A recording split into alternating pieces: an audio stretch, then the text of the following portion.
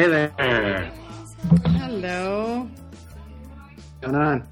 Not much. What you doing? Sitting here watching America's Test Kitchen and drinking coffee. Nice. What are they doing on America's Test Kitchen? They're doing pork roast, but it's a rerun. It's a rerun?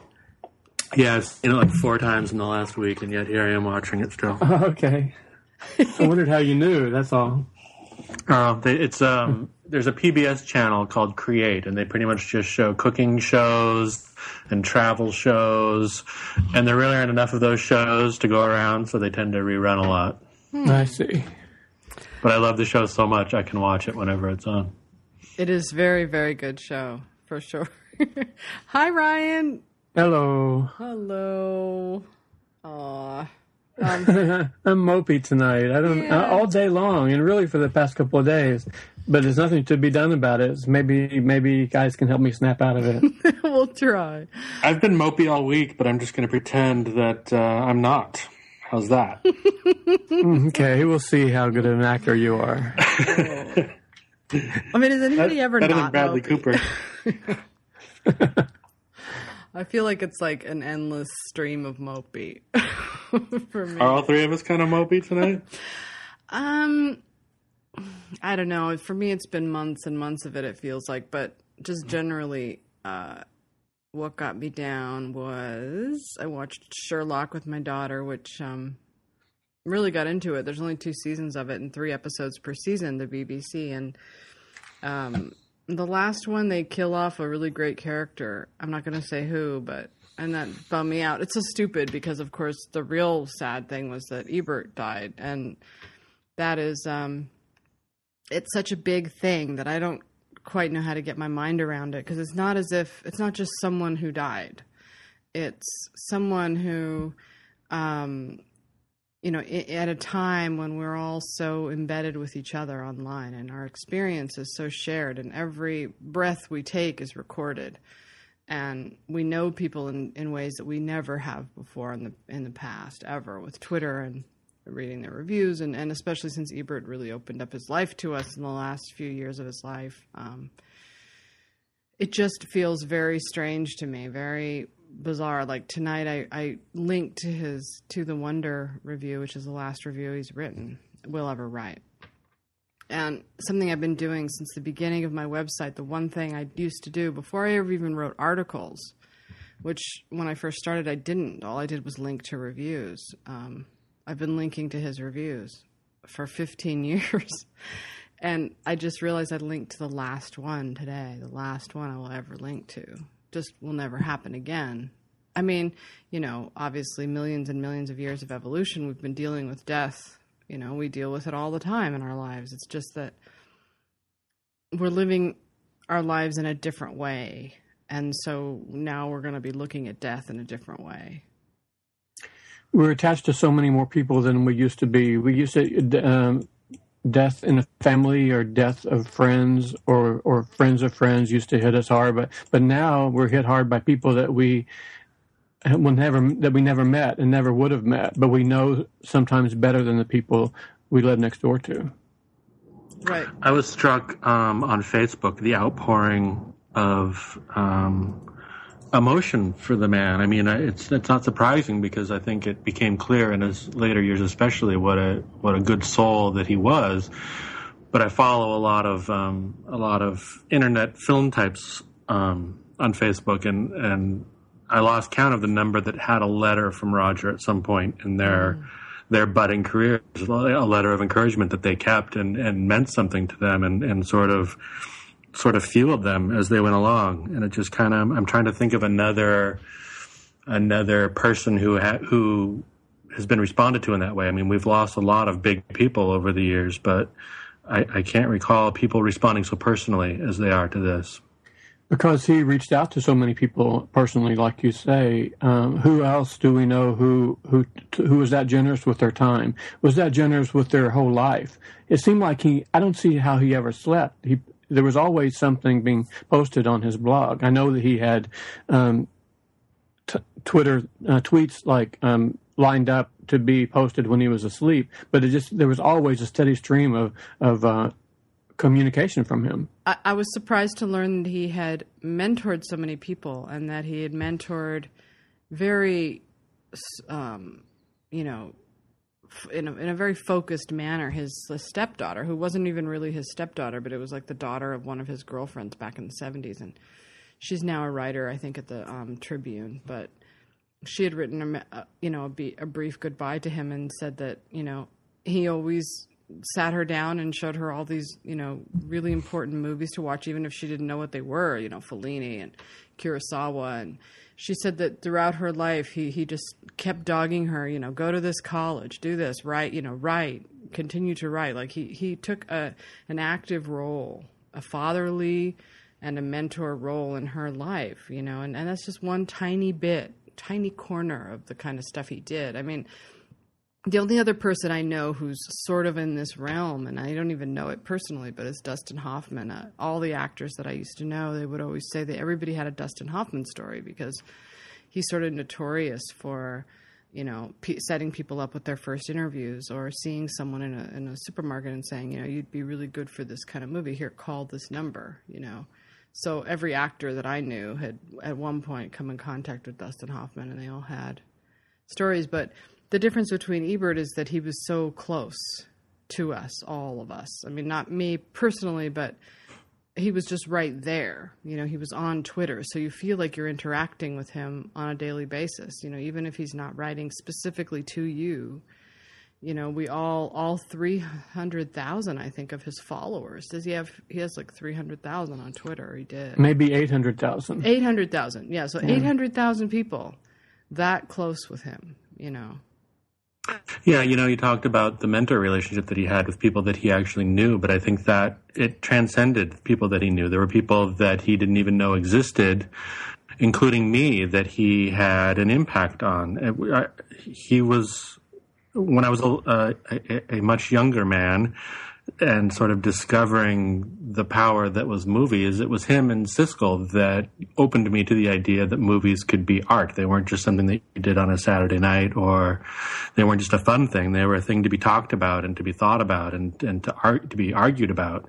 And, Kurosawa and Fellini and Bergman and all of the great foreign directors were names to me because of things that those guys said at a very formative time in my life. And the impact of that goes far beyond, any individual review that he wrote or, anything of that nature. It was,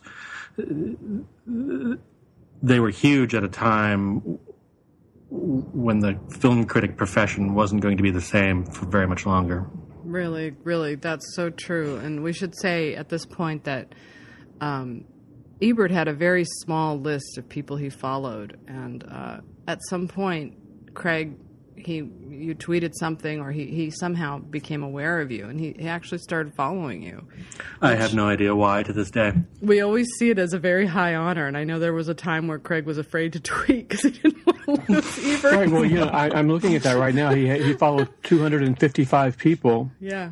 He had 843,000 people following him, and he only followed 255 people back. And Craig, you're still one of the people. You're still one of the people he follows. I was pretty convinced that he had unfollowed me at some point, but I was afraid to look. I checked. It's a high honor, I have to say. I think it's a really high honor to be among that. It absolutely is. I can't tell you how thrilling it was to me when I found out that had happened. And like I said, I don't know why at the time. I don't know what it was.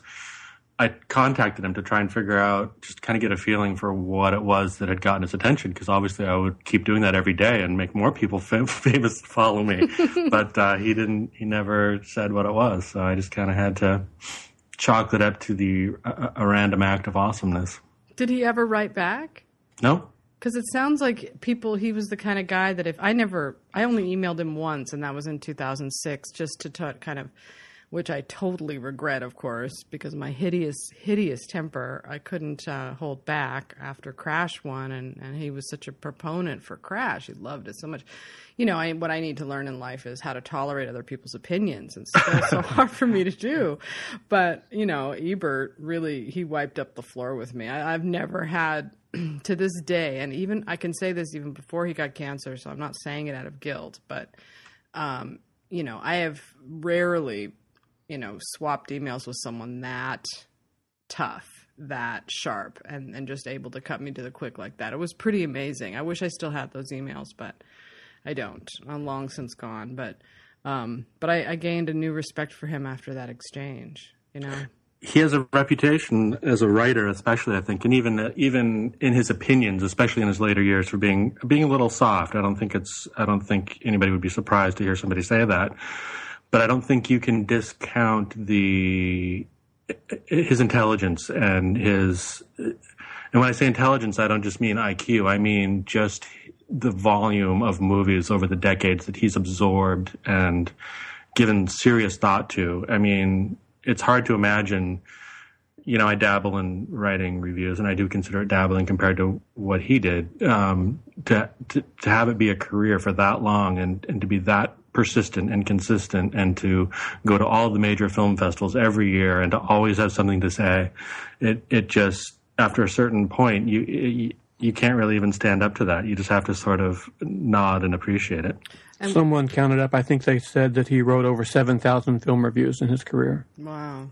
I mean, I can't... It's hard to imagine that there were even 7,000 movies in the past since 1967, And then I've written 3 this year. I have 6,997 to go, and I'll catch up to him. Oh, my God. But I think of all the books he wrote. I mean, this is a man who had a passion for not just film, but life. I can't think of another critic, not even the ones that I greatly admire their writing. They're beautiful, beautiful film writing.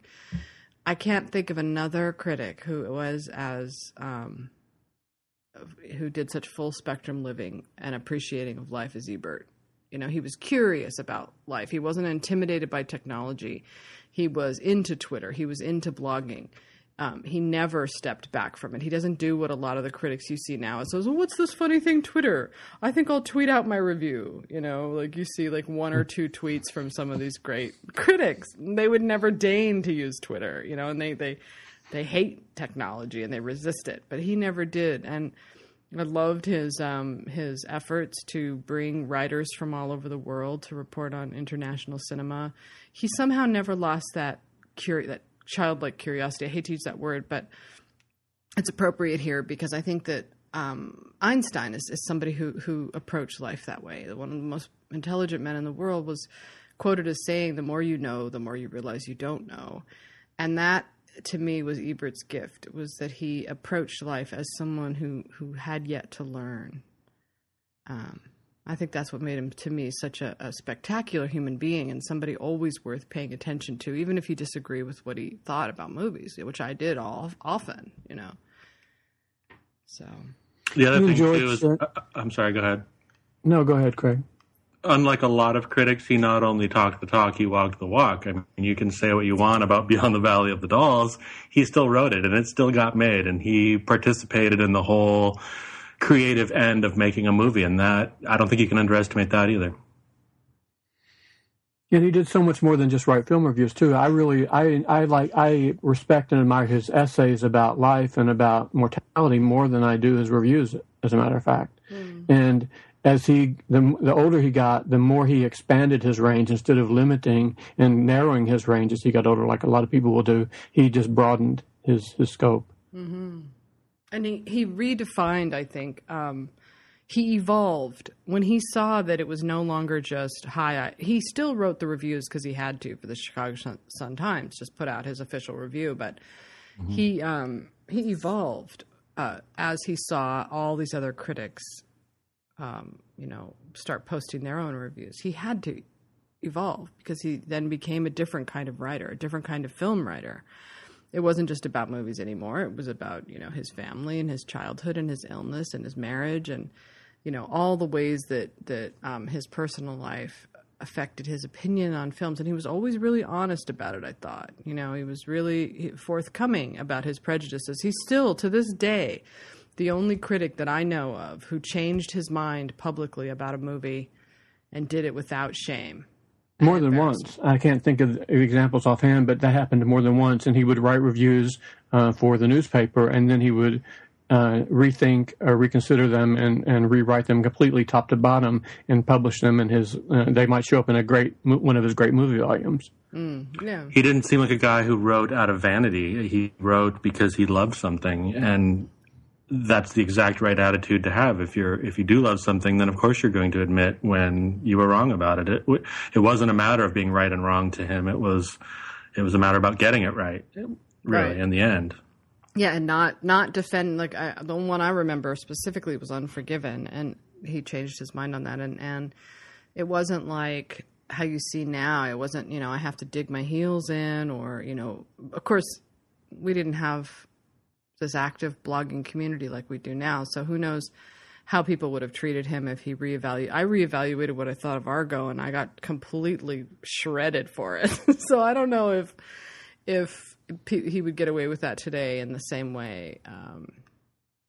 It's maybe different because I think when you reevaluate a movie to sort of realign yourself more with the consensus opinion, it's a different thing than reevaluating a movie and thinking less of it. Right. That's what happened with me with Avatar, and with you too with Avatar, is we were really excited about it the first night we saw it, and then the farther we got away from it, the less we liked it, and we took a lot of flack for that too. But I think when he reevaluated a movie, I think it was usually to upgrade his opinion. Absolutely, yeah. He's better than I am. He's a better person, because you're right. He would feel like that was needlessly shitting on something for a pointless reason, but it was worth it to say, I think it's a better movie. And people will never really give you flack if you do that, if you think it's a better movie. Yeah. But they do give you flack if you downgrade your opinion, which, I shouldn't have done that, but whatever. In the context that you did it in, it was perfectly valid, because you were involved in the Oscar thing, and that it was a perfectly valid thing, I think. I wouldn't discount what your change of heart on that was, even if you took a lot of shit for it. But the thing about Ebert, too, is that a lot of critics and a lot of people online, I've noticed, too, they tend to treat film criticism as sort of like this shield that you hold up, and here's the list of my tastes, and I'm being better than you by liking all of these things. And you're trying to you almost use it as a weapon. But with him, it always felt like he was trying to lift something up for people to see it and to celebrate it, and not necessarily to be a gatekeeper or something like that. Right, or to redefine who he is. Like, there's a certain major film critic right now who I think is a really good writer, probably one of the best, if not the best.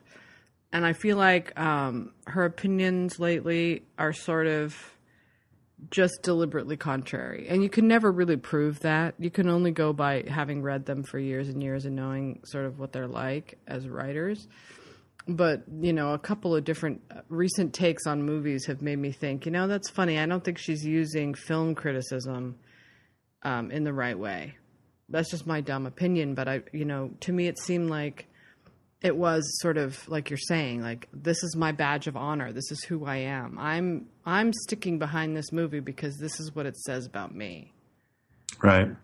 I think as film criticism crumbles as a profession, I think that's getting more and more common. I think they're getting defensive about it. And that's the wonderful thing about Ebert is like I said, he and Siskel were among the last of that generation of big time, major, universally known critics, but he seemed to see the writing on the wall before everybody else did and managed to shift gears, as they're no longer gatekeepers because the walls have been torn down and it's just this internet free-for-all of opinion.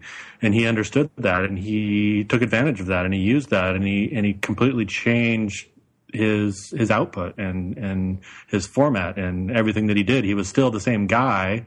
He still had the same beliefs and ideas and opinions, but he just, I don't know, it was very martial arts maneuver to kind of sidestep and to continue on, but be continuing on completely differently. And still be the best. Like, he didn't have to be the best by writing the best reviews. He was the best by rewriting the rules of what a film critic could do and could be online, which he did. He rewrote the rules, and he was such an engaging writer. He drew such a strong community around his blog, and some of those people that wrote comments on there, they've been writing they hung out there I mean, and they'd write these, he'd call them out and say what great comments they were and how invested the readers were and what he had to say. He'd get like 300, 400, 500 comments on articles he'd write, 1,000 sometime.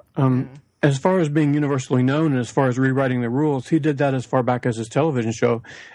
And you can say universally known. We all know Pauline Kael or Andrew Sarris, but nobody was ever as well known as Roger Ebert. People who didn't know any other film critic at all knew Roger Ebert because he came into their homes through the television set.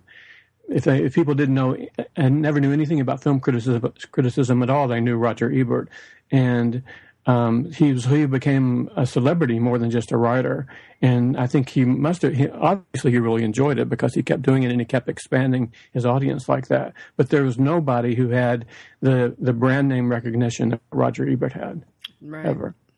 It's interesting you brought that up, though, because there's a danger to that, to the film critic as celebrity, and I think he's probably fairly taken criticism over the years that both he and Siskel were perceived by a lot of people as sort of cheapening film criticism by sort of reducing it to this up or down opinion of film. And I think there's some rightness to that, but I think also that is not being critical enough of the audience. I don't think it's their fault that people used that as a shorthand to shorten conversations about film. I think a smart person would look at that and use it as a springboard for conversation and not the end all be all. So I sort of understand the criticism, but I kind of think it's more the people's fault than it was theirs.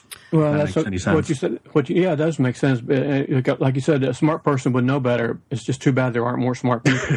Because yes, I mean it because they could give thumbs down to a movie, and that would be the death knell for that movie. It could really hurt that film. Yeah. They could also, I think, more than just the fact that they would give an up or down, negative, positive review of a movie. Just to sum it up with a gesture like that, just the fact that you would try to discuss a movie by sort of bickering about it for 5 minutes is not really the best way to analyze or show appreciation for film, I don't think. I agree, I don't think. I'm sorry. Finish your thought. That's okay. I was just going to wrap up and say that I think if anything that helped to degrade film criticism, if it was the fact of film criticism as a soundbite. That's true. I agree with that. I started my website watching film critics before the kind of explosion of film criticism online into what it is now. Before Harry Knowles and Ain't It Cool News, even before the Fanboy, believe it or not. But and I remember when it was, I had to report on that. When did Siskel die? I'm pretty sure that I was blogging at the time that he died already. So I would have known that, reported on whether they were giving 2 thumbs up. And I remember it being like, if it was 2 weeks early, I know that he kept Siskel and Ebert going for a long time after Gene Siskel died, because he had he had Richard Roper and he had some guest hosts, David Pollan and Kim Morgan and A.O. Scott. And he tried to keep it, Christy Leemeyer. He tried to keep it going for a long time.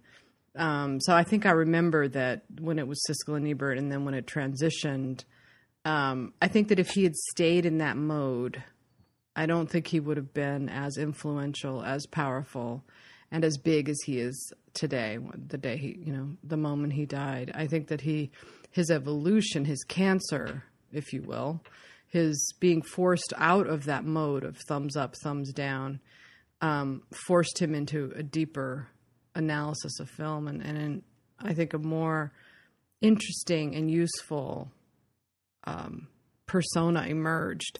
As far as the thumbs up, thumbs down thing, hell, that's child's play compared to what we see now. What film criticism has been reduced to now is horrifying. So I would take the simplicity of those days over anything. But what they did do was they were part of this anyone can cook movement, which wasn't just film criticism, but it's everything. When reality TV came in, American Idol, all the American Idols started to become famous, and anybody could blog. Somebody like me could be a faux journalist, and all these film critics from out of nowhere. I think that they contributed to that because they made it so accessible. Anybody would watch Siskel and Ebert and go, I could do that. You know, I can watch that movie. I could do that. Whereas with some of the other film critics, you read their reviews and you think, wow, I could, like Richard Brody of the New Yorker. When I read his stuff, it's like, oh my God, that's like a whole different level of thinking. That's another reason for his popularity and for his widespread, for his mass audience, his mass appeal too, is because he wrote on a level that wasn't too intellectual. You can never accuse him of being too intellectual. He could have insight without sounding like a brainiac. And he didn't want to. He didn't want to. It wasn't his style. He was very charismatic, which is why he was so great on TV. I mean, you guys all remember when he would go on Letterman and, you know, Jay Leno or whatever. He was a TV personality. The whole thumbs up, thumbs down was a meme before there were memes. You know, it eventually just kind of died out. Nobody does thumbs up, thumbs down anymore. But we do Rotten Tomatoes. We do. There's Fresh and Rotten, which is the ancestor of thumbs up and thumbs down. That's a kind of film criticism that I really abhor. I really don't like at all. But I can't say that I blame them for it. They didn't realize what it would expand into to become. They didn't realize what monsters they'd created and how stupid people are. Right, because it was just a cute gimmick. It was just a cute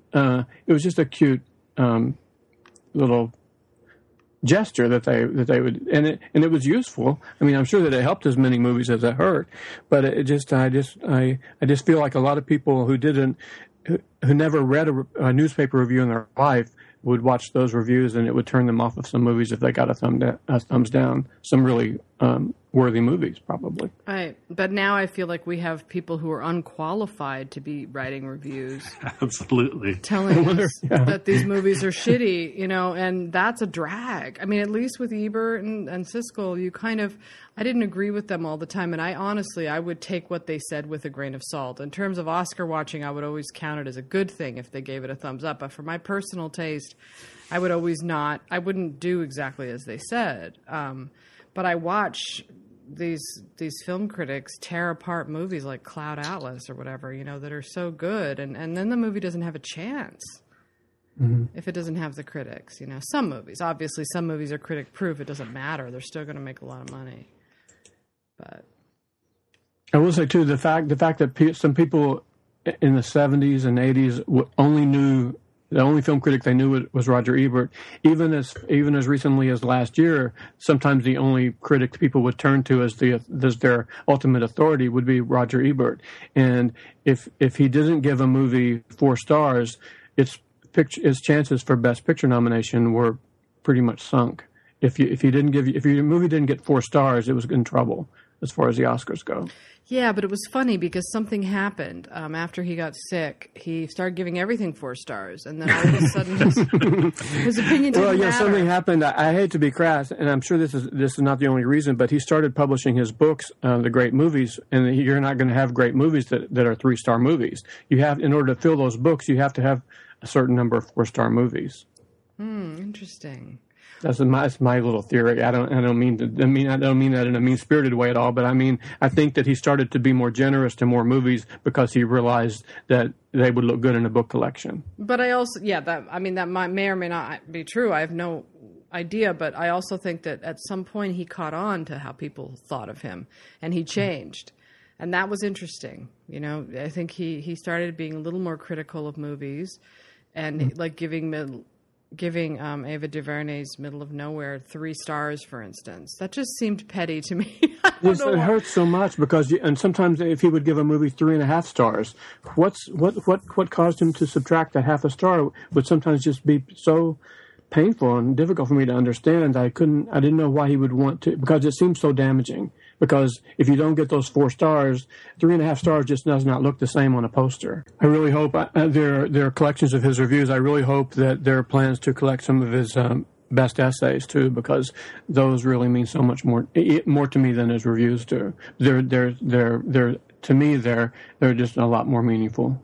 Well, it's so strange because once somebody dies online now, you know, and you know this from Facebook and Twitter and everywhere else you see them, you know, their vibrations continue. Every little tiny tweet suddenly means more. Every Facebook status update, every photo posted, you know.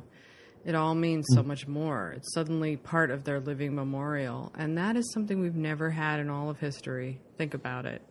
A living memorial, like all of our lives, you know, my life on Facebook, all the photos I post, all the little snapshots from my daily life are there, you know, for my daughter to go back and visit after I die, you know. So a lot of people can go and visit Ebert online. He's everywhere.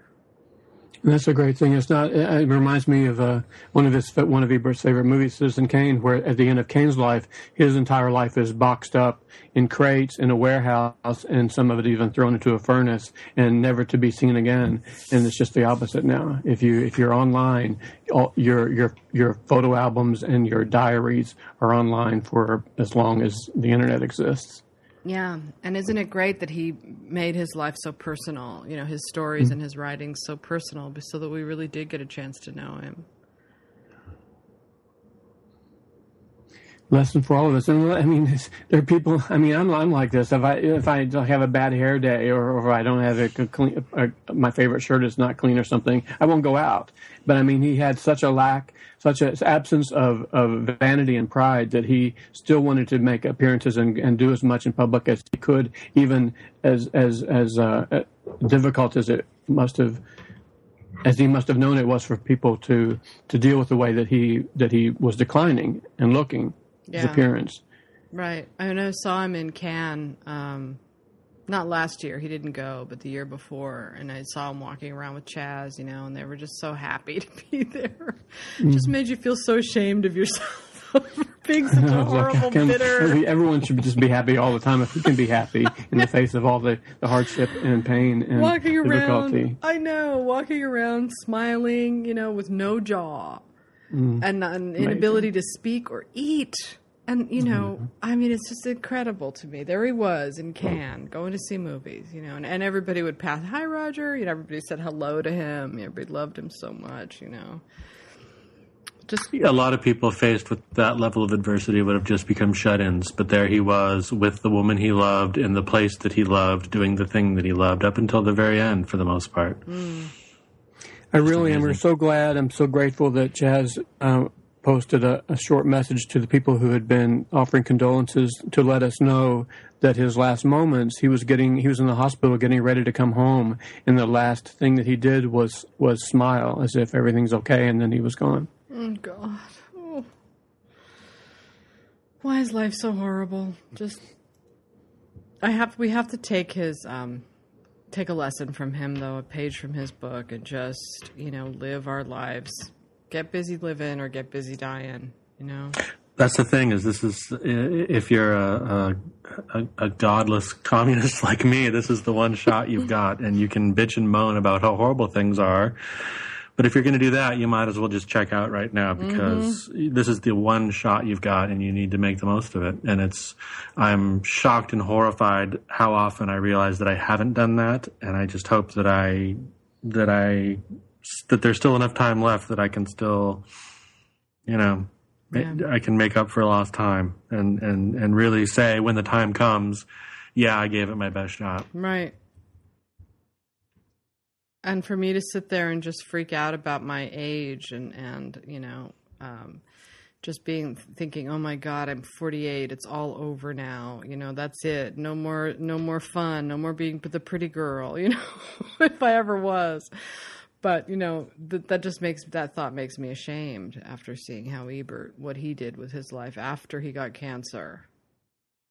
Instead of letting it shame you, let it inspire you. That's what I'm trying to do. Instead of feeling bad for what I haven't done, I'm trying to make me feel good for what I could do. And you should do the same. And even though it's hard to see someone pass away when you know that they really should have had another 10 or 15 or 20 years, that's really difficult, and that could happen to any of us tomorrow. But at the same time, I also like to think there's also the possibility that we could live to be 110. So we could still have half our life, you know, ahead of us, you know. Yeah, I know. I will try to remember him every day of my life if I can. When I wake up in the morning, to try to do with my life even a tiny fraction of what he did with his, and touch that many people. You know, the only sad thing about it is he didn't live to see this. You know, I wish he could have seen this tribute. I wish he could have seen how many people's lives he touched and how they reacted when he died. I hope he knew. I hope he was smart enough to know that. I think he knew. He strikes me as a cat who knew that he was a good soul, and you can't. You know, he didn't seem to have. At least his persona was. He didn't seem to have a super negative bone in his body, and I think that people who think that way just sort of know. And he knew he had 843,000 followers on Twitter. You know things like that. You know that people love you. Right. Mm-hmm. God, that's a lot. You know, when I watched his followers, I stopped checking his followers when he got to 150,000. And he went all the way up to 800. He never stopped gaining followers. I know, and his clout score was like 99 or something. Wow. 800,000, and I can think of thousands of times where you say something and you think it's the smartest thing ever, and it's on Twitter and it just gets no response whatsoever. You just hear crickets chirping, and it's like, even no matter how many followers you have, you realize nobody gives a shit.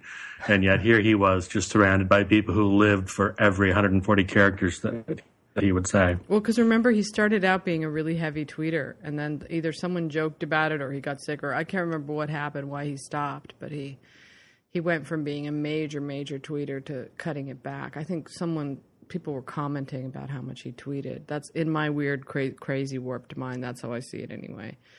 Well, I think he's written whole posts about how to be a good tweeter or a bad tweeter, and I think he gave it a lot of thought, and I think he realized that he wasn't doing himself any favors by doing it constantly, and that he was sort of clouding his brand. And to step back a little bit just made the individual ones more interesting.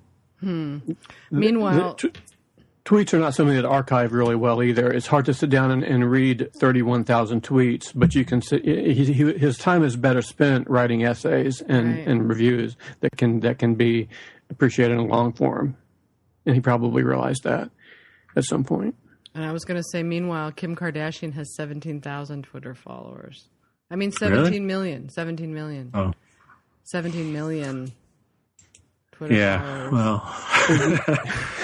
It's a different type of people. I doubt if they have very many of the same followers. Can you believe that? Oh, God.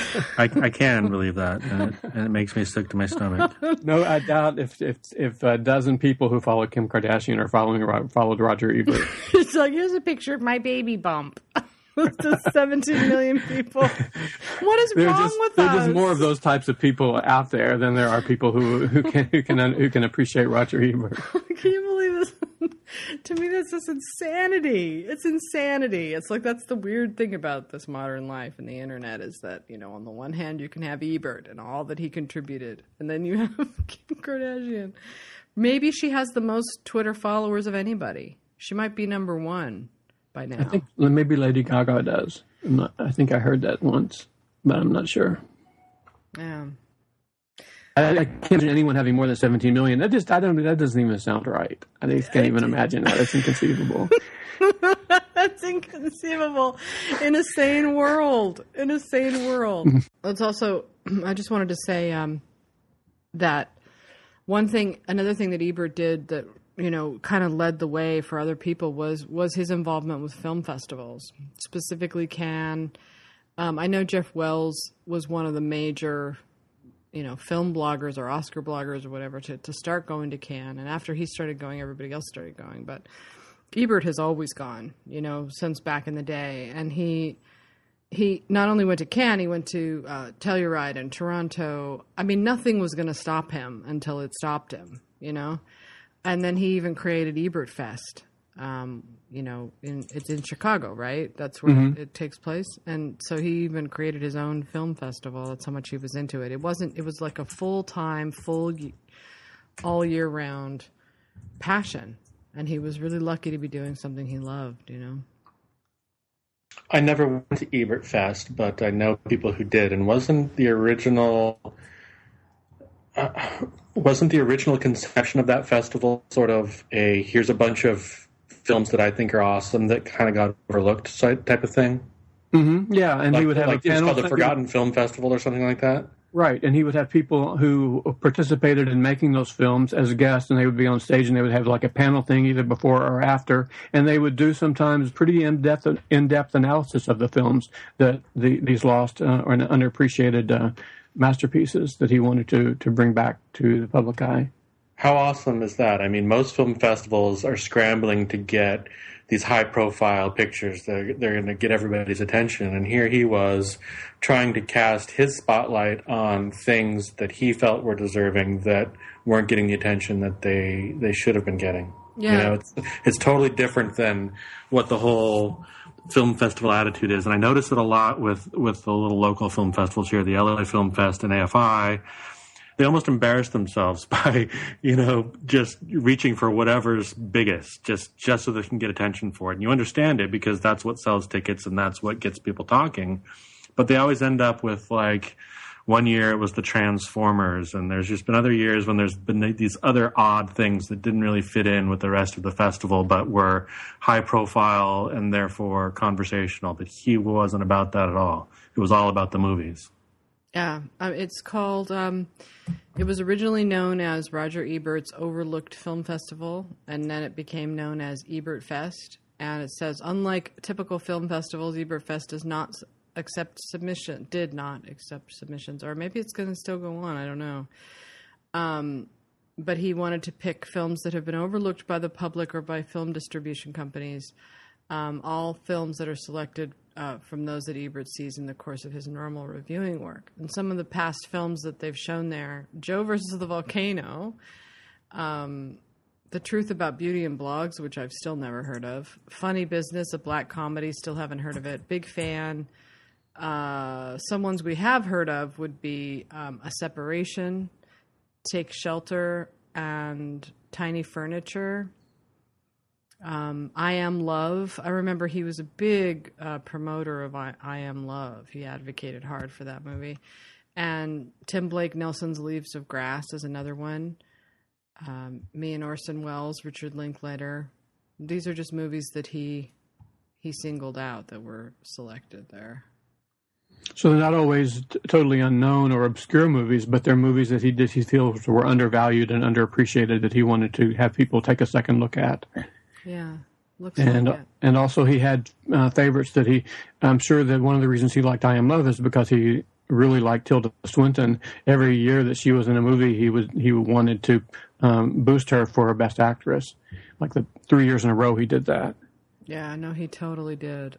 It's kind of one other thing that I tried to talk about a little bit in the thing I had to write for IndieWire, but a remembrance of him, but he was also the one who really kind of opened up the idea of advocating, especially for African American film, and he got a lot of flack for that. Oh, it's a black movie, so of course Ebert's going to like it. But I was guilty of thinking that, but in my and in fact accused him of that when Crash won. I don't know if I directly accused him. I hope I didn't, God. But over the years, I came to really value that, and I definitely changed my own coverage to reflect that because I think it's important for people in the mainstream media. We pretty much only focus on, straight white people's stories, and it takes someone like Ebert to really advocate to open those doors. Ebert was the first film critic who was accessible enough to me, who I became aware of early enough when I was 14 years old. He was like my first film teacher.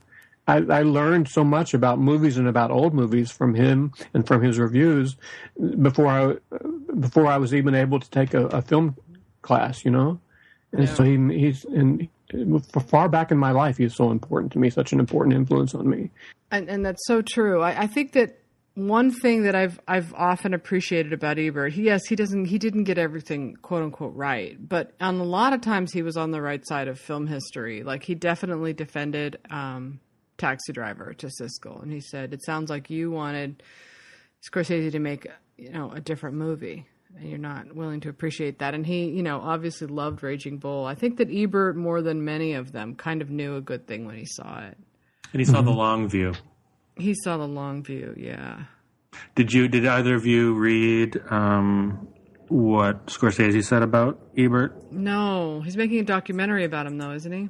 Is he? I didn't know that. Yeah, he talked about what Ebert meant to him throughout his career as a critic, but also as a friend, and he did consider him a friend, even though they weren't necessarily close. He said he had a relationship different with Ebert than any other critic. It was a much closer, more friendly relationship, and that he felt like Ebert was there for him in the darkest points of his career, and that meant a lot to him. I mean, to hear Scorsese say something like that pretty much that closes the book on it right there. That does. That's heavy. I wish that Ebert had heard that, if nothing else. That would be something that would make him feel very, very satisfied, I think, on his career. But he's very different than most critics who I would say the closest to him in that way is maybe Todd McCarthy, who definitely forges bonds with filmmakers, and you know, once they have your loyalty, you know, even if Ebert didn't like a Scorsese movie, he would still, because he knew his work and he knew the importance of the filmmaker, he would never just outright trash it, you know. He would consider the intent and what Scorsese was going for, you know. And he is one of the main critics who championed Taxi Driver early on and Raging Bull, and you know, that's pretty amazing. It is amazing. He was so ahead of his time. I'm just looking right now. I had read this earlier this week too, and I wanted to confirm my source, and so I checked it real quick online. When Dawn of the Dead came out in 1979, people thought it was just grotesque. People had never seen anything so gory and violent. Critics, of course, didn't have any respect for horror films at all back then. But Ebert gave Dawn of the Dead 4 stars in 1979. Wow. And he was kind of right, too. He didn't have any... The movie has had lasting impact. He was fearless. Oh, wait a minute. It might be Night of the Living Dead in 1967, which is even more extraordinary. Night of the Living Dead in 1967, Ebert gave that 4 stars. Yeah. That was the thing about him, is he got stuff like that. You know, he was plugged into pop culture, too. Somebody wrote about him, one critic, I thought it was a kind of a snooty piece on Ebert, actually. It was sort of like, you know, backhanded compliment, but they called him like the original fanboy. And I think that it's partly true in that he was enthusiastic about movies like that, and he wasn't a genre snob at all. He got it. He got why that was a good movie. Mm-hmm. But I think that he was critical when he needed to be, and that's something that fanboys tend not to be, is very critical. Yeah, and he wasn't just sucking up to his favorite directors that he wanted to rub elbows with. Right. I would take away all of the negative, and Lord knows there's a lot of them, negative connotations of fanboy, and I would just keep the positive ones, which are the enthusiasm, a certain youthful optimism, and a willingness to sort of tread in some of the lesser respected genres. Yeah, but he got the things that made certain directors great. He got the myth making. Which was, you know, very like the Cahiers du Cinema. Cahiers du Cinema. You know, like Cahiers, you know. That idea of he got that. You know, he was one of the few early critics that did. I think that's another reason why people relate to him, is because, you know, the public are into that more than critics tend to be. Critics can be so cold with their emotions, you know. They're trying to seem objective, which is ridiculous. You can't be objective when you're analyzing art, which is what movies are. You have to be aware that you're bringing your own personal things into it, and it's an opinion. It's not right or wrong, and it's not a provable fact. It's just what you think. And he seemed to understand that better than a lot of people who are so desperate to be taken seriously. Another thing he never did, he never pandered, even though he knew, he certainly had a sense of what people wanted to see him praise and support. He never pandered to that. He knew exactly what people wanted to read, but he didn't always give it to them. And he actually and he had a quote about that. He said that he thought that if anybody wasn't writing a subjective review, that there was something untrue about it or something false about it. And then he said that you know, these are really your opinions. This is your subjective reaction to something. So whenever you read reviews that are supposedly not subjective, they're acting as though there is one general way to you know, review this movie, kind of like you're driving a car and the brakes don't work or whatever, you know. It's It's that attitude that breeds the sort of the digging in of the heels when somebody comes out with an opinion and then just sticks to it relentlessly and refuses to budge on it. And that sort of, we've already established that he wasn't that guy, and that sort of that whole attitude about it not being a matter of right or wrong, sort of reinforces that. There's a great Rilke quote, Rilke, Rainier Maria Rilke. I'm sorry, I have to butcher the name. Rilke, whatever. If your own life seems poor, do not blame it. Blame yourself. Call yourself not poet enough to call forth its riches.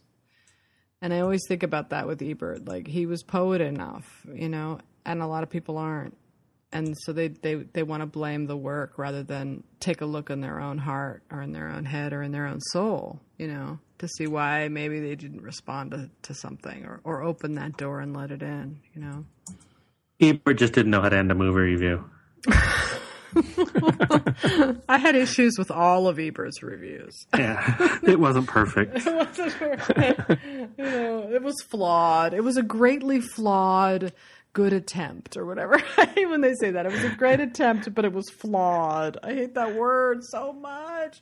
Even though I use it and I understand why people have to say it, but it just bugs me so much. It's just like Ryan was saying, like, you look at paintings and you're going to go, oh, the Mona Lisa's flawed because it's, dark on the side. That some guy on IndieWire just wrote a whole essay about how flawed No Country was.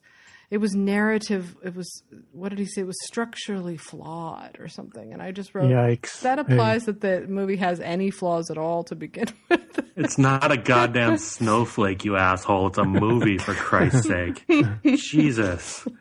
I know, I got so mad. And then the next one was about The Big Lebowski and how bad that movie was. I was just horrified. I was, oh, God, please make it stop. Make it stop. Oh, dear. Everybody's a fucking expert, and they're all idiots. Yeah, and it's, it's a problem because these movies, they come out, they don't make money. Although, I guess as you're saying about rules of the game, there's nothing new about this. This has been going on since film and art, really. Think of all the paintings that were trashed before they became classics. Mm-hmm. I think another thing I read recently is that Picasso. This might be a Picasso quote. He said that if he had painted his career had happened 20 years sooner or 20 years later, nobody would have appreciated him. It was only in the context of his time and in the context of what else was happening in the art world that people were able to recognize and understand what he was trying to do. So he felt like he came along at just the right time. It's possible. I don't know about that, though. His paintings are so amazing. It's strange that he would be. He's not usually that modest. That's the most modest Picasso quote I've ever read. But I know what he means because he was a rule breaker, I guess. But yeah. Yeah, I think that's maybe what he meant, is that they wouldn't have understood what he was doing if they didn't know what had happened 5 years earlier. Yeah, possibly that's what he meant. Right, because in some ways he was like kicking down the door of what came. Mm-hmm. No, I've been trying to find. I think it might have been in Roger Ebert's memoir, "Life Itself," which is a fantastic title. Oh my God, what a great title for a biography! "Life Itself."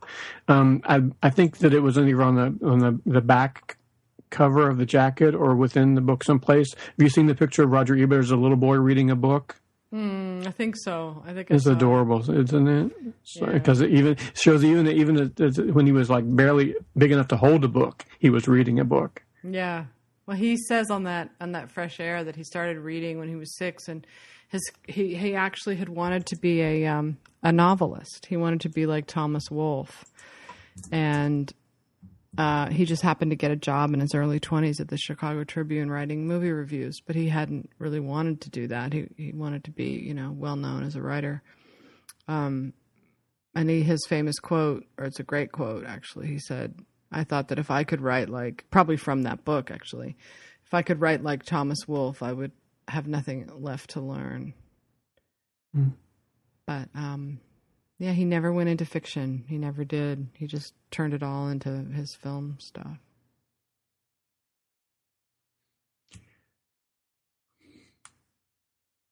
So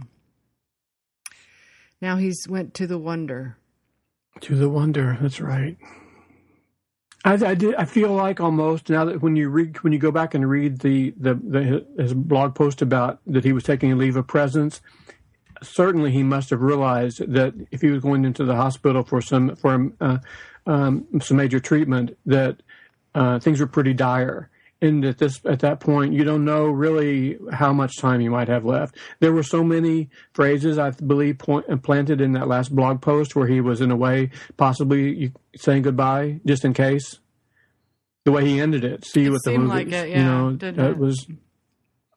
It definitely seemed like that to me too when he wrote that. It sounded like that was because with cancer, I guess you never know. Maybe the doctor told him, you might not live through this. Mm-hmm. He's in the industry now. I mean, it's so great, like you said. Not only the fact that he's left such a legacy online, but there will continue. Ebert Fest will continue, probably with the same name, but with different hosts. And I really hope that someone starts collecting some of his best essays in book form. And so it's going to be like an industry, a money-making industry for years and years in the future. Did you say that his great movies essays that he's been doing online for years have been turned into books? I was not even aware of that, if that's the case. There are 3 volumes in his Great Movies series, and he was working on a 4th book that's not published yet. Okay. Because those were some of my favorite things that he's done movie-wise. In fact, after I stopped watching the show and reading his current reviews that much, I was still wading through all of his essays on a lot of the great films that are all approachable yet still intelligent. Mm-hmm. I like those reviews too because they're more analytical, and you can of course he was able to spend more time on them. Right. He's able to give them more thought, and they're just they seem just a lot richer than his weekly reviews are because of the time constraint of doing weekly reviews is a lot of pressure. That and the passion level of just approaching something that you're already excited about, whereas the average movie, I mean, let's face it, most movies that come out each week are, for the most part, fairly average. It's only once in a while that something really great comes out. But when you're just reviewing just the ones that you already think are great, that's got to be really exciting. Mm-hmm. And that's something you notice about his writing too. The better the movie, the better the review. The better he reviews it, the more he puts into it. He could snark as good as anybody, but yeah, mm-hmm. the movies that he was excited about were the more fruitful ones. And he'll talk about snarking. One of his older books is called "Your Movie Sucks." Yeah, he was great with that. He had all those those tropes. He listed all the movie tropes, the bad movie tropes that people mm-hmm. relied too much on. What was that? I can't remember. He's been around for so long. He's been writing books for so long. His career has taken so many different turns. It's hard to even remember back, but it's sad. We didn't mention his awesome commentary track on Citizen Kane, and he did others too, didn't he? Right, I tweeted something about that, and now I've forgotten the titles. I know he liked Dark City a lot. I know he did Dark City. Oh, that's another well-known. Citizen Kane and Casablanca. He did the commentary track. Those are absolutely, I think I tweeted something like those. Those are treasures that he left behind for us, like he bequeathed to us, that we inherited from him. To hear his voice for 2 hours straight, sitting next to you watching a movie with you is an incredible gift to still have that. I would love to hear the Citizen Kane one. I think the only person in his league would be Martin Scorsese's commentaries, which are just incredible. Mm-hmm. Sorry, Marty tends to ramble a little bit because he gets ahead of himself and he gets so excited and he talks really fast and he's going a mile a minute, whereas Ebert's a little more reserved and analytical and a little bit easier to listen to. Ridley Scott does good commentary. It's a rare gift. I in preparation for The Godfather year, I rewatched The Godfather, obviously, but I decided I'd seen it so many times that I was going to finally sit down and listen to Coppola's commentary on it, and it was actually surprisingly good. I don't know why I was surprised, because he's obviously a really smart guy. But a lot of times, directors talking about their own stuff, it's not very interesting. Soderbergh does it really well, but a lot of directors seem to they're not as interesting of communicators as they are of filmmakers. I guess if they were, they would be speechwriters and not filmmakers. But it's I don't know why I brought that up, since we're not even talking about that movie. We're talking about it's a valid subject. Oliver Stone is really good at commentary, and Fincher's really good. I would have watched. I'm glad we're going to be postponing the 1974 Oscar chat, because I wanted to watch Chinatown to hear Fincher's commentary on Chinatown. I know, and I couldn't find it anyplace. I know I've got it around here someplace, but I can't find it. Thanks for putting me in a good mood. I didn't think I would be able to be in a good mood or say anything, but you guys did it again. You really brought me out of my shell again. I had a feeling, because you'd said before that has happened, where you were in a shitty mood and then the podcast cheered you up. So I kind of thought that maybe that would happen. Thanks. I appreciate it. That's good. I'm glad. That's one good thing then. It is pretty dark days too. You know, I just had to shut Twitter for a while, because every time I'd turn it on, there would be more death stuff about Ebert, and it was so sad. I just felt continuously sad about it. And even now, you know, I feel a little tiny bit of trauma every time I open up Twitter. It's like, what now? You know, what's going to be on there now? Twitter's like that. It delivers this news, this dramatic news, in such a casual way, you know? And every time, it seems like every time you turn it on, there's some other piece of dramatic news. So I'm always afraid to look. I know someone tweeted to us, I think minutes after the Sun-Times made the announcement, someone tweeted to both of us in a combined tweet asking for our reaction. You know, I just couldn't do it. I had to go sit down and just, close my eyes and think. I couldn't even face the reality. I know, it's a big one. Losing Ebert is a big one, but God, I was thinking as we were starting this podcast, how many people have died. Both Siskel and Ebert dead from cancer. Nora Ephron dead. It's just... And Pauline Kael, who spent her last years with Parkinson's, and she was unable to focus and concentrate for the last 5 or 10 years of her life, and stopped even watching movies. See, that's sad. Ebert, at least, was chugging along right up to the end. Mm-hmm. There's some solace in that. He still had all of his faculties, and as Chaz said, he died with a smile on his face, and he still has a review in the can of a movie that hasn't even come out yet. So he used every minute that he had, or was able to.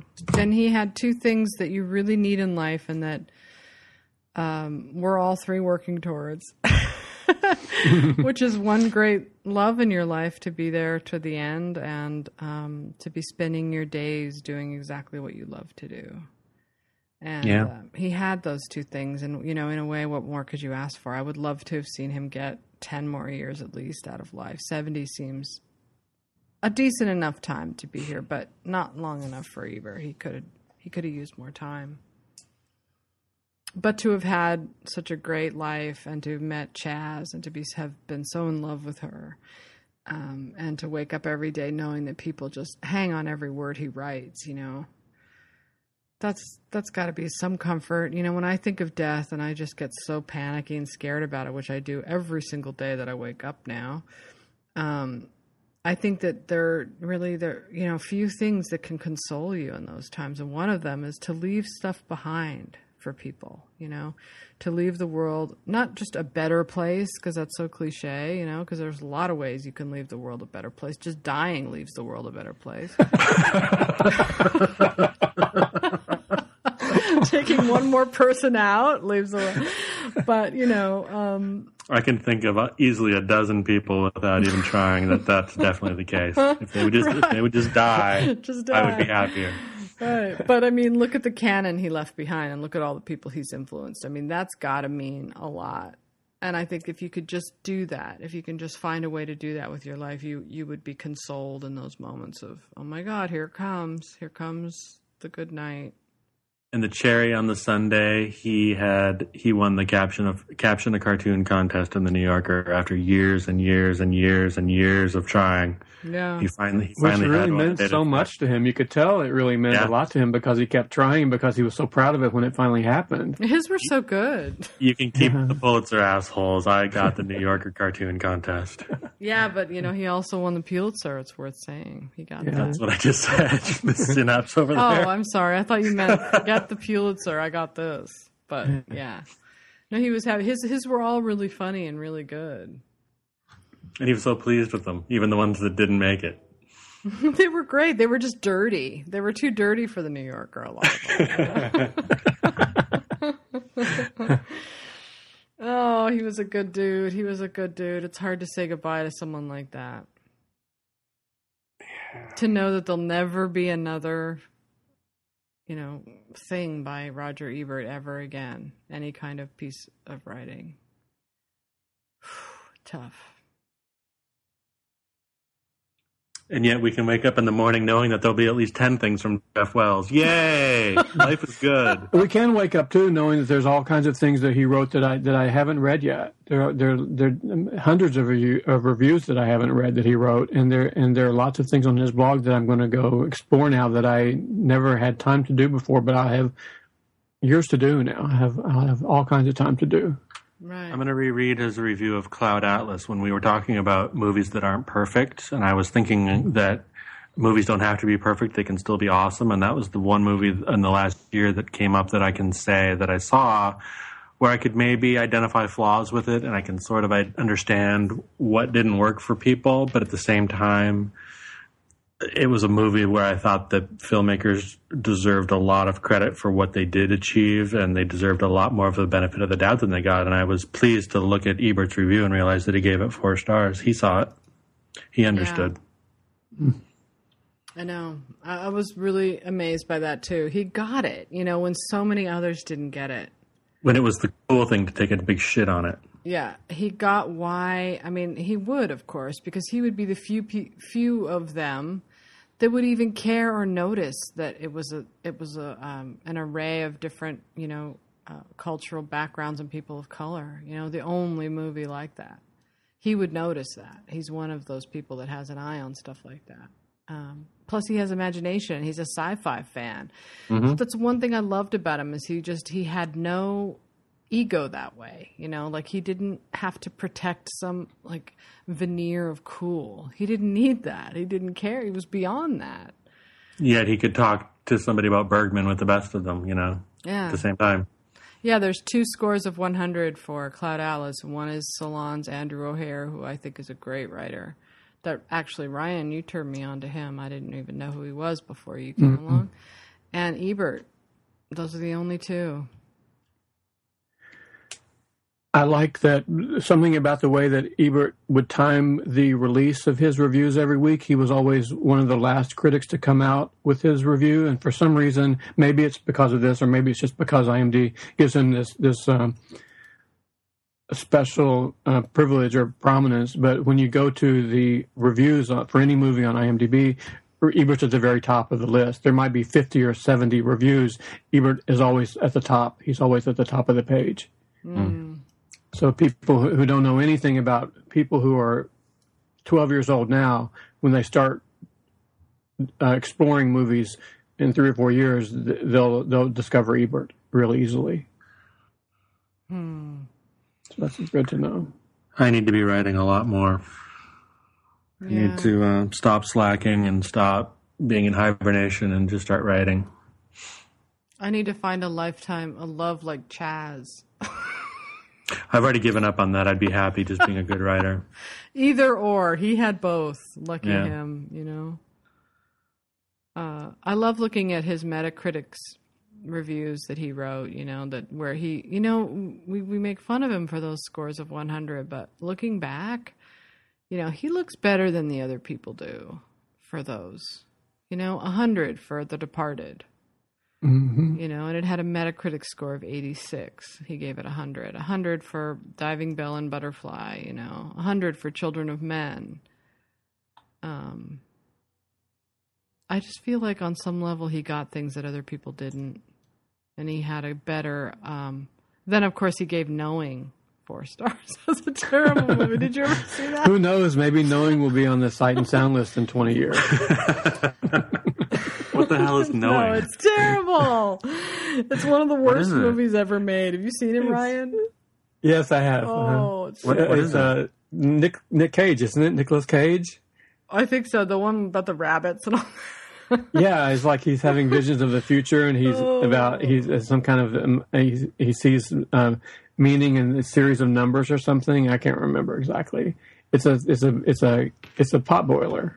It's terrible. I think I must have filed that one away with all the other dozens of Nick Cage potboilers that come out every year. And I say that as somebody who loves Nick Cage, and I love watching him overact. But Jesus, dude needs a different agent. No, it was like this is a doll sent from the future to teach us how to be better people or something like that, or to save that's right. That's humanity. what it is. But I'm seeing now, and I remember now why Ebert liked Knowing, because he liked Dark City so much, and it's the same director. Same director as Dark City that Ebert just raved and raved about. So that he did have some favorite directors that he championed that nobody really understood yet. Yeah, and he was loyal. I think that's definitely what endeared him to a lot of people. Like, he was really loved Gwyneth Paltrow, for instance. I mean, he had these strange crushes on actresses. Tilda. I identify with that. Gwyneth and Angelina Jolie, he really dug her. He was one of the reasons that she became a huge star, was Ebert. It's hard to remember that far back. I mean, you have to be as old as me, but I remember that he did. Yeah, there's some funny rendition he gave 100 to. That was another one though where I was thinking of Redacted. Who did rendition? I think that's Reese Witherspoon and Jake Gyllenhaal and who's the director? Was it Redford? I think it's Robert Redford directed? Yeah. When you said rendition, I thought of Redacted, and I thought, well, he likes De Palma, so that's why. No, it was totally different movie, totally different director. But if there was anybody that would have gotten Redacted, it would have been Ebert. Right. It looks like Gavin Hood directed rendition, so I'm wrong about Redford. Mm. Redford did do one of those movies, though, didn't he? Yeah, maybe he did Redacted. I don't know. No, he gave Lakeview Terrace. Redford Redacted. Oprah Uma. No, he did something about it with a lion and Lions for Lambs or something. Yeah, that was terrible. Nobody saw it. Yeah. I mean, there's just some movies on here you can't believe that he gave 4 stars to. But look, I mean, I look at that list and I just go, wow, he totally got it when nobody else did. That's what I think when I see it. The Cell is one. Sorry. It is interesting that he liked The Cell because that director, I believe that director has great things ahead of him. He did like sci-fi, yeah. He did. Yeah. He sure did. But like The Accidental Tourist, that's a really good movie. He gave that 100 and it only got a Metacritic score of 53, and it's a really good movie. I go back to that, watch it. The Crying Game, he loved that. He was a huge advocate of that movie. It always surprises me to hear people hating on The Accidental Tourist. I guess I sort of see it's easy for snobs to hate on it, but that one has always really meant a lot to me. Me too. At the Joy Luck Club, he gave 100 too. Nobody else would have really gotten that movie except him, and that's because who cares about a bunch of Asian dames? Right, but he had, and one of his long-term girlfriends was Asian, and that's his stepdaughter. I think they're Chinese, Japanese, one of those. Sorry. Oh God. But he championed Justin Lin, who directed Better Luck Tomorrow. I mean, he was just a good guy, loyal, dependable. Not perfect, flawed, but flawed. I had some issues with parts of his personality. He was no Andrew Sarris and no Pauline Kael, but he didn't really try to be. He didn't. But you should Vanity Fair, right? Because Mira Nair directed that. He gave that 100. Everybody else trashed it completely. It's great to go back and look at his scores of 100, especially the ones that got really bad reviews. The ones that are, The consensus opinion was bad, but he was the only one who could see that it had merit. Yeah. Right, yeah. He championed Halle Berry in Monstrous Ball. Was one of the biggest reasons why she won that Oscar, you know. His influence on the Oscars is not something that we touched on very much, but it was enormous. It was immense, his influence on the Oscars, I think. Oh, yeah. The one critic where you could say that was the case, probably, huh? Yeah. Mm-hmm. Yeah, the New York Times and Kenneth Turan, those guys too, but Ebert more consistently, I would say. Than he seemed to be more in touch with the Academy taste than those guys. Yeah, I also just like how kind of fearless his thinking is. Like, he loved Across the Universe, that weird musical. He gave that 100, you know. There was a lot to like about that movie. It wasn't, you know, there's plenty in there and wrong with it if you want to find room for it, but there was a lot of really cool stuff in it too. Yeah. Oh, well, now that he's totally left us, you know, we can fully appreciate him, you know, and all that he contributed, especially these crazy scores of 100 for movies that nobody would ever have expected. At the time, they seemed weird, but now they seem kind of great. I'm repeating myself. I think it's time for me to go to bed. All right, go to bed, guys. I'm like a broken record. Good night, you guys. Glad you cheered up, Ryan. Thanks. Appreciate Me too. it. Really glad. I guess I'll talk to you guys tomorrow. Good night, okay, everybody. then. Okay, good night. Bye. You've been listening to episode 25 of Oscar Podcast, a special tribute to Roger Ebert, such as it was. We'll be back next week continuing to talk about the Oscars. And I was here with Craig Kennedy from livingincinema.com, Ryan Adams, and me from awardsdaily.com. You can follow us on Twitter at Oscar Podcast. And the bumper music was I'll Be Seeing You, Billie Holiday. And we started with Pictures of You, The Cure cover by Class Actress. Thanks for listening.